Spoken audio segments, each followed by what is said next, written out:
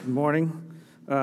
We're continuing in our series on thanks, and we're going to turn actually to our passage, which is found in Ezra chapter 3.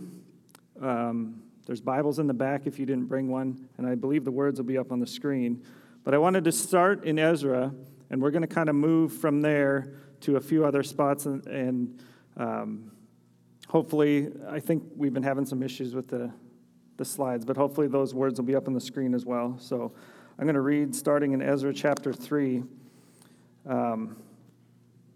verse 10, and it says, "And when the builders laid the foundation of the temple of the Lord, the priests in their vestments came forward with trumpets, and the Levites, the sons of Asaph, with cymbals to praise the Lord, according to the directions of David, king of Israel. And they sang responsively, praising and giving thanks to the Lord. For he is good, for his steadfast love endures forever toward Israel. And all the people shouted with a great shout when they praised the Lord, because the foundation of the house of the Lord was laid. But many of the priests and Levites and heads of fathers' houses, old men who had seen the first house, wept with a loud voice when they saw the foundation of this house being laid, though many shouted aloud for joy, so that the people could not distinguish the sound of the joyful shout from the sound of the people's weeping. For the people shouted with a great shout, and the sound was heard far away." The 2020 retrospective will not feature a lot of good events primarily. If any year in recent memory were to be acknowledged as a bad year, I think 2020 would be a runaway favorite. Many have struggled this year, not only with the seemingly relentless wave of bad news upon bad news, the pandemic, civil unrest, a derecho, election fatigue, and there may be more personal and family struggles on top of that as well. When it comes to sustained hardship, the nation of Israel is a textbook example. The Jewish people experienced years at a time of hardship in biblical times and beyond. Slavery, exile, wandering in the desert for years with no hope of a promised land. To cope, they developed a sort of spiritual muscle memory, I'll call it. Now, muscle memory is important. Often, when people find out what I do for a living, I work as a paramedic, and one of the things that I'm often told is, "I don't know how you could do your job." Well, I'm going to let you in on a little secret. Most of what it is muscle memory.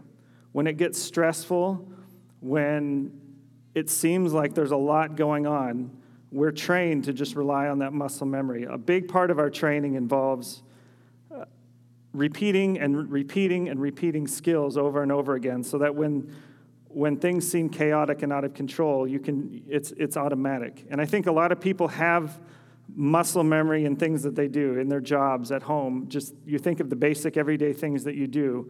If you do something with the wrong hand, or your muscle memory kicks in and you realize, oh, I'm doing that wrong, and you correct the problem. So we see this muscle memory in the nation of Israel here in our passage. But before we delve into Ezra and see what this passage means, it's helpful to understand a little bit of the background of that phrase that they repeat: "Give thanks to the Lord, for he is good, his love endures forever." That was a common phrase that they uttered, and I think it's helpful to kind of jump back a little bit and see kind of where that came from and why it was important to them. So the first verse I want to bring you to is 1 Chronicles chapter 16, and it'll be up on the screen, and if you want to turn there for context. So King David, we're in the time of King David, and he's finally built this temple in Jerusalem, and it's really a tent that he made in Jerusalem, and finally the Ark of the Covenant that they had been carrying around has a place to be housed, and David throws a big celebration. They have singers, musical instruments, the Levites are there, and they're dressed up, and they're in their robes, and of course David writes a song, because David was a songwriter, and he wrote this song that they were to sing, and it was kind of a combination of some of the psalms we read in the book of Psalms. "Oh, give thanks to the Lord, for he is good, his love endures forever." So it concludes in 1 Chronicles 16:34, this prayer and this song, "Oh, give thanks to the Lord, for he is good, for his steadfast love endures forever." And what's interesting is that David values this particular declaration so much. It's so important to him that he appoints men, Asaph and his men, and they were, and this is verse 41, expressly named to give thanks to the Lord, for he is good. His steadfast love endures forever. And I just found that so interesting that he specifically named people, and they were to be there in the temple in the morning and the evening, declaring thanks to the Lord, for he is good, for his love endures forever. And so these men are there, and Asaph and his sons and this group of men, that's kind of their job to do every day in the temple. So later on, so now we're jumping ahead. Now Solomon, David's son, has built a magnificent temple to the Lord. Gold, wood, beautiful ornaments, like it's all described in 2 Chronicles chapter 6. And he's dedicating the temple, similar to how David did it.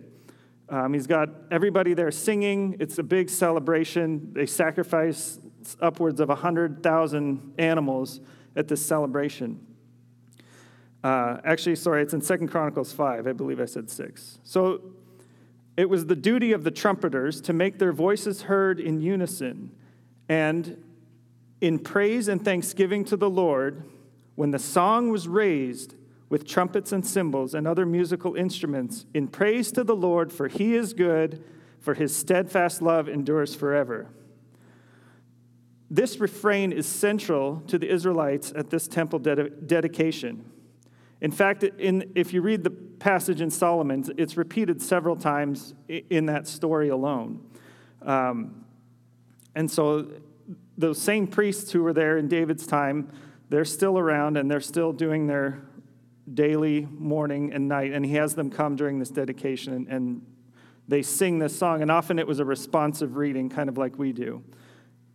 One person would say, "Give thanks to the Lord," and the people would repeat, "For he is good, his love endures forever," and it would go back and forth. A third story, and this one is a little bit different. The nation of Israel is divided, so there's kind of two kingdoms now. And in one of the kingdoms, Jerusalem exists, and there's a king. They had a lot of kings kind of in and out, good kings, bad kings, and it was just kind of a very tumultuous time full of turmoil for them. And they're with a king named Jehoshaphat. He was one of the good kings, so it's hard to keep track. Some of them are good, some of them are bad, and Jehoshaphat was a good king, and he gets word from some of his messengers that they're being surrounded in the temple, or Jerusalem's been surrounded by a great horde, it says. And he doesn't know what to do. And so he assembles all the people together, and they're in the temple. So again, the temple plays a part in the story. And he assembles all the people, and he says a prayer. He has all the priests and the Levites dressed up again. He says a prayer, and he says, "If disaster comes upon us," and this is 2 Chronicles 20, if you want to go there. "If disaster comes upon us, the sword, judgment, or pestilence, or famine, we will stand before this house and before you, for your name is in this house, and cry out to you in our affliction, and you will hear and save." And then he concludes his prayer, and he says, "We do not know what to do, but our eyes are on you." And it says that one of the Levites, one of these sons of Asaph, who has been repeating this phrase over and over again, he stands up, and it says, "The Spirit of the Lord came upon him and proclaims that the Lord will deliver them." And to me, that I would think as a king, okay, like looking for a battle plan here, like what are we going to do? Are we going to rush into battle? Are you going to like bring a bunch of other people here to help fight this battle? And so the next morning they go out to prepare to fight this army that's coming against them, and they're starting to gather together. And instead of a war cry, instead of a battle cry, it says, when he had taken counsel with the people, again, all the people together, he appointed those who were to sing to the Lord and praise him in holy attire as they went before the army and say, "Give thanks to the Lord, for his steadfast love endures forever." And then the Lord goes before them and defeats their enemy. So it's just kind of this amazing repeating of this phrase, and they don't know what to do. It says he didn't know what to do, but they just went out and they were thankful to the Lord. So now we're here in Ezra, and the people of Israel have been in captivity. Nebuchadnezzar carried them off to Babylon, and they were held captive, and this was just a brutal time for them. Their temple was destroyed, burned to the ground. The cities were destroyed, and they were left without a temple, a place to worship, and they didn't know what to do. And King Cyrus, who then conquered the king that was over them, allowed them to return to Jerusalem to rebuild the temple. But during their time in captivity, Psalm 137 says, "By the waters of Babylon, there we sat down and wept when we remembered Zion." Verse 5, "If I forget you, O Jerusalem, let my right hand forget its skill." So here they understand that forgetting Jerusalem, forgetting their worship of God would be like losing something so integral like the skill of their right hand, that muscle memory in a way. So 70 years they're captive, and now they return back to rebuild the temple. They're ready to rebuild. They've laid the foundation, and they gather together once more as they had often done since the time of David, and their muscle memory begins to kick in. They remember who is central to all of this. The priests in their vestments came forward with trumpets, and Levites, the sons of Asaph, with cymbals to praise the Lord, according to the directions of David, king of Israel. And they sang, "For he is good, for his steadfast love endures forever toward Israel." And all the people shouted with a great shout when they praised the Lord, because the foundation of the Lord was laid. Central and primary to their worship here is to give thanks to the Lord, for he is good. His steadfast love endures forever toward Israel. It is a muscle memory, a worship memory, like instinct. The Levites know what to do when they see the foundation, and they give a loud shout because they are no longer a lost people, but the temple where they had gathered to give praise and thanks to the Lord is being restored. This is a pure moment of worship that brings together the tragedy of the past with the hope of the future, under the unfailing promise that he is good and his steadfast love endures forever. It isn't hard to see that this declaration is ingrained in the hearts of the people of Israel. It is a spiritual muscle memory for them. It is instinctive and not a simple ritual, or it would not occur on numerous occasions in different contexts with great emotion. They would not have wept when they remembered Zion. So now we have the context, and I want to answer two important questions that will kind of serve as an application of how does this apply to us? How do we look to the nation of Israel as our example? And the first question is, what are they saying? And the second is, why is it important? So first, what exactly are they saying? Well, they're giving thanks to the Lord because he is good. This, or some version of this declaration, is present in each of these texts. This communal refrain was often shouted, like I had said, as a call and response. And you can read that in several psalms that contain this stanza. One popular one is 136, that repeats, "His love endures forever," after every call and response.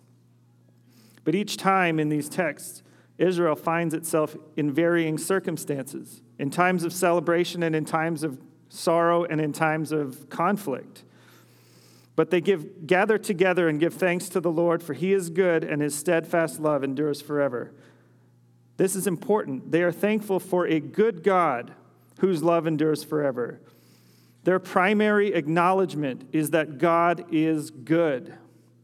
Their circumstances have changed and are just all over the place, but their God has not changed. The Lord is good, and he can be nothing but good. You can write volumes of books on the attributes of God, his goodness, his love, and others. But to understand the goodness of God, simply put, is that he can be nothing but good. He is good. He doesn't just do a bunch of good things. He is good, and they are thankful for that. What the nation of Israel recognizes and what they are thankful for in these texts is that the goodness of the Lord never wavers, nor is he anything other than good.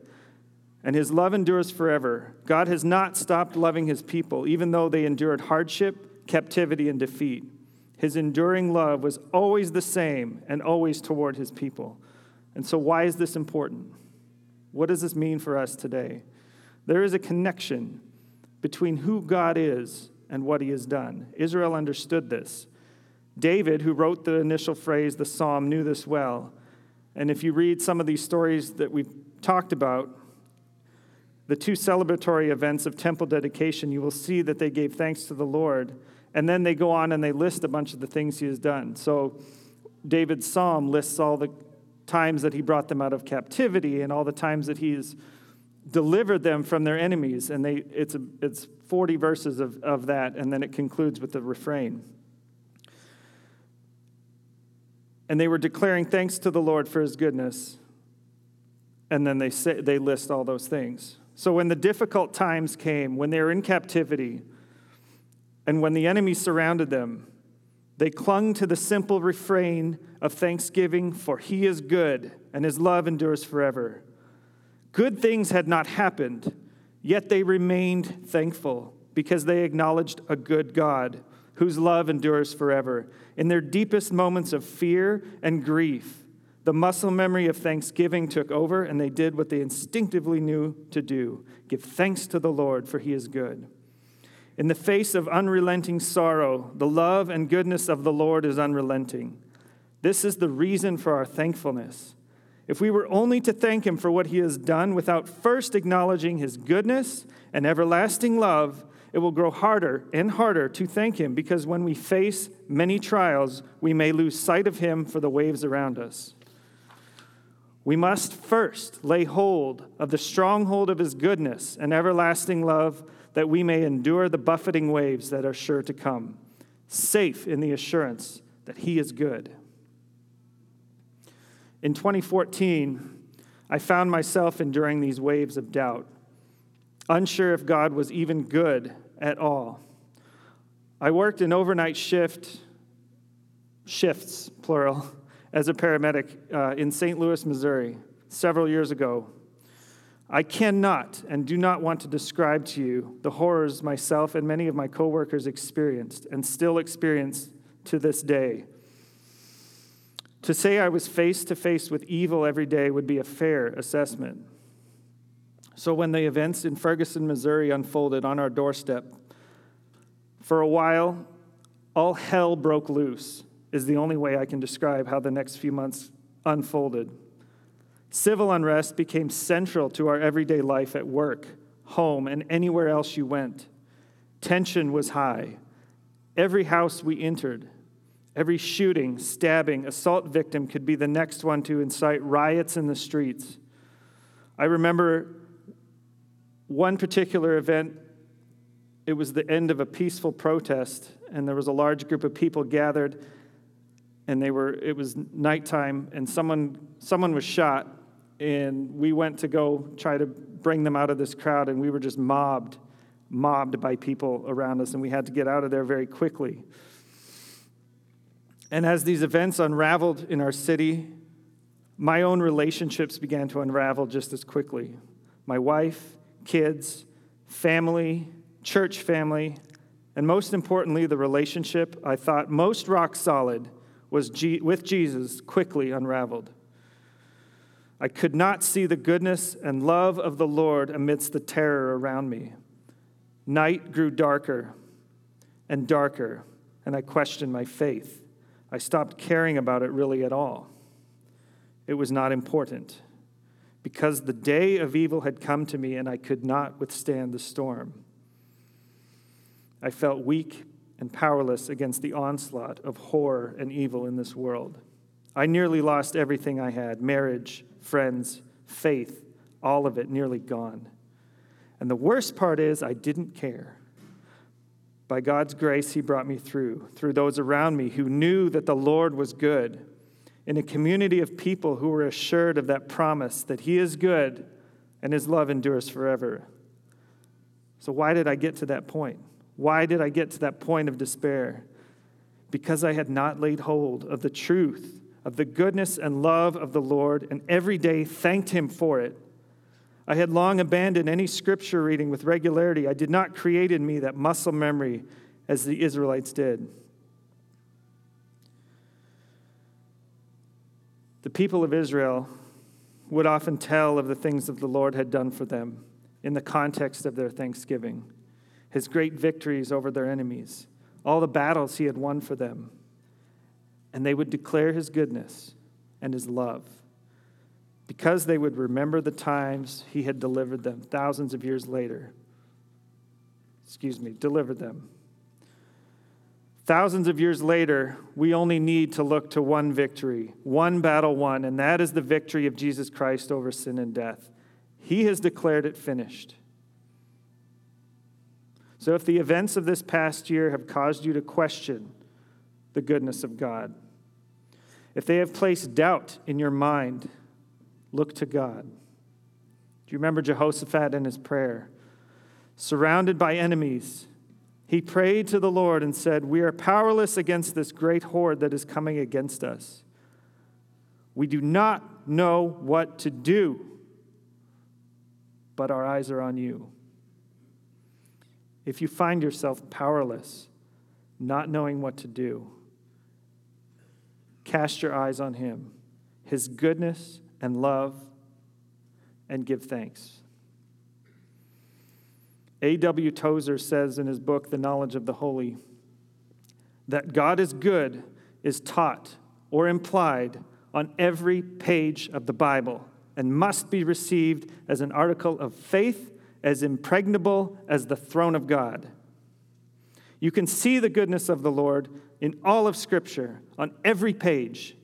And when you see it, you will be able to give thanks in all circumstances, for you have seen the goodness of the Lord in the land of the living. You will see that in all things he works for good for those who love him.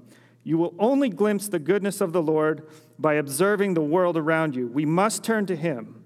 If you don't know him, that might look like simply surrendering to him, giving up control of your circumstances to the one who is good. For some of you, watching the election coverage 24/7, it might look like acknowledging his plans are good and perfect and giving thanks to him. Maybe some of you are enduring intensely personal issues, depression, anger, bitterness, guilt, struggling to be thankful for anything at all. Look to the Lord. He is good. Some of you might seem okay right now. You are in a good place with the Lord, and that is okay. Take time, though, to search your heart. Ask yourself if your thankfulness is rooted in circumstances or in the Lord. For all of us, may we continue to seek his face. If we have that muscle memory, that continued thankfulness for who God is, that he is good and his love endures forever.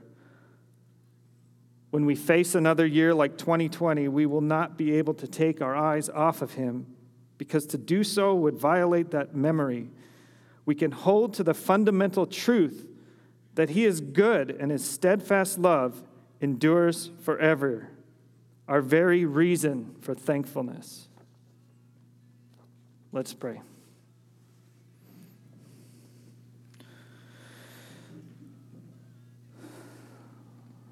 Lord Jesus, we come to you. We are thankful that you are good, that you love us with an everlasting love. We pray that you will help us to hold to that truth. Help us to see that every day of our lives. In Jesus' name, amen. So another way that we see that God is good and we look to him and we practice that as we partake of communion. Jesus gave his life for us, a perfect symbol, a perfect sacrifice for us, and now we take communion to remember that, and we acknowledge that his goodness and his love for us. Yeah, thank you, Nick. And so powerful that we don't know what to do, so we look to you. I mean, this is this moment of of that. And several weeks ago when Nick and I sat down and he was sharing what was on his heart of give thanks to the Lord for he is good, it just struck me like I don't think that way very often as like my primary like not good, not good, not good, not good, not good. Oh, you are good. And how revolutionary and life-changing and how throughout the centuries followers of our God have done that. And this is one of the most tangible things we can do to say you are good. We don't know what to do. We look to you. So what we'll do is we'll come and take this together, and then we'll remain standing and take it as family. The warnings in Scripture, and there are warnings in Scripture to not rush to the table. We should rush to the table, but the only thing that would stop us from rushing to the table is to make sure that we have repented of any sin that the Lord is showing us, that we have let Him do work in us before we come and we take this together. And if you are not a follower of Jesus, there aren't warnings in Scripture about not taking this if you're not a follower of Jesus. But what I would encourage you is this really doesn't mean anything apart from giving your life to Him. But if you have given your life to Him, then this is a beautiful, do this in remembrance of me. So what I would encourage you is if currently you're like, I don't know where I'm at with Jesus, or man, I know where I'm at with Jesus and I know that I've not given my life to Him, then what I would say is it won't be embarrassing. Don't take this. Take Jesus. Give your life to Him, then come up. Or if you say, I don't even know if He's real, what I would just encourage you to do is one of the most valuable things you could do is just spend this time asking Him if He's real. And say, and there you'll hear a story in the next week or two of a person in our church who asked God to show him. And God showed him, and he gave his life to Jesus. And so maybe even use this moment for that, to look to Him and just say, hey, if this is all real, would you show me? Because I want to know. I don't want to be in the dark, and He doesn't want you to be in the dark either. So let's spend some time looking to Him, and then let's come take the elements, wine, juice, obey your conscience, and then we'll take together. So.